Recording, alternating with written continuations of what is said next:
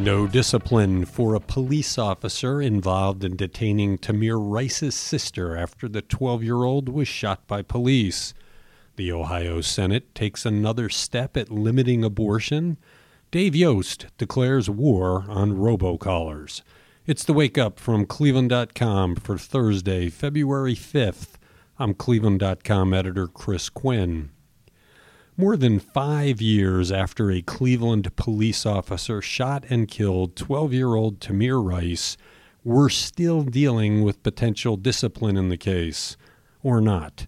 Cleveland Police Chief Calvin Williams issued no discipline to a supervisor accused of wrongdoing in her handling of Tamir Rice's sister in the moments after a rookie police officer fatally shot the 12-year-old. Williams dismissed the civilian complaint Monday against Sergeant Janelle Rutherford. The decision does not become official until the end of a 30-day period during which an appeal can be made. The chief's decision ran contrary to the Cleveland Police Civilian Review Board's recommendation that Rutherford face an unpaid suspension from 6 to 10 days. The police union said Rutherford was only in charge of the crime scene for a short time before she passed that responsibility to higher-ranking supervisors. The complaint was filed in 2015 by Tamir's sister. She was inside the Cadell Recreation Center at the time and rushed to her brother. Officers knocked her to the ground, placed her in handcuffs a little less than 10 feet from her dying brother, and detained her in the back of a police cruiser.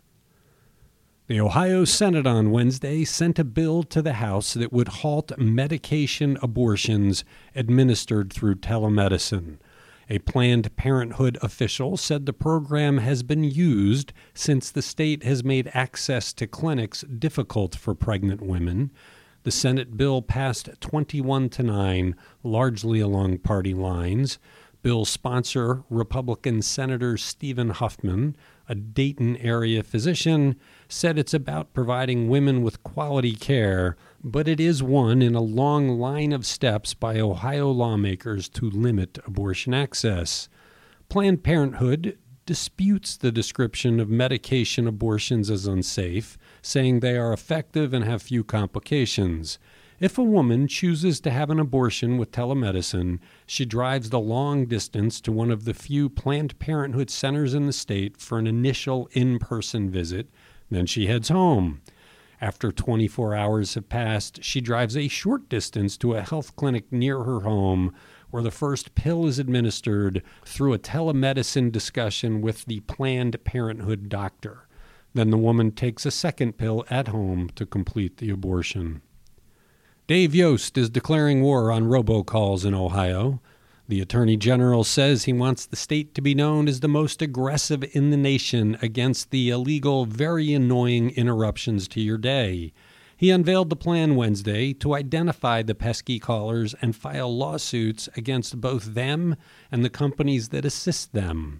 Yost has created a new robocall enforcement unit within his office made up of 2 attorneys and an investigator dedicated to investigating suspected illegal robocallers and taking legal action to shut them down. The Attorney General's office has set up a system for people to report robocalls they receive to his office via ohioprotects.org or texting ROBO to 888-111. In 2019 alone, Ohioans received 2.2 billion illegal robocalls, the Attorney General said. Yes, that's 2.2 billion with a B.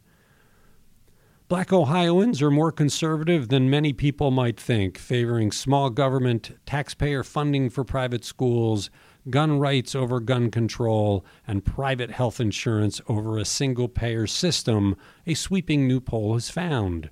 The survey of 1,500 Black Ohioans, which offers a first-of-its-kind statewide look into the political thoughts of Ohio's 1.7 million Black residents, was unveiled Wednesday by the Ohio Legislative Black Caucus Foundation and the University of Akron's Bliss Institute. The numbers are notable given the historical support for Democratic candidates by black voters in Ohio and around the country. They show that Ohio's black population is not monolithic and is conservative on a number of issues. On some issues, black views are in keeping with the platform of mainstream Democrats, though. More than 3/4 of those surveyed backed abortion rights, and 75% also agreed that strict environmental laws are worth the cost for better health and quality of life. 2/3 said they believe that public assistance does more good than harm.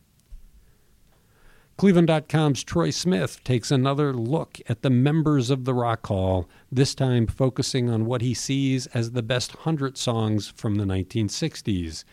As always, he kept things focused on artists that are in the Rock and Roll Hall of Fame. He also limited it to acts that have been voted into the museum as performers. I won't give away number 1. You'll have to see his story for that. But number 2 is Good Vibrations by the Beach Boys, followed by Respect by Aretha Franklin, Like a Rolling Stone by Bob Dylan, and A Day in the Life by the Beatles. Check out all 100 on Cleveland.com. You will find surprises throughout. Thanks for listening to The Wake Up. We'll be back tomorrow with another edition.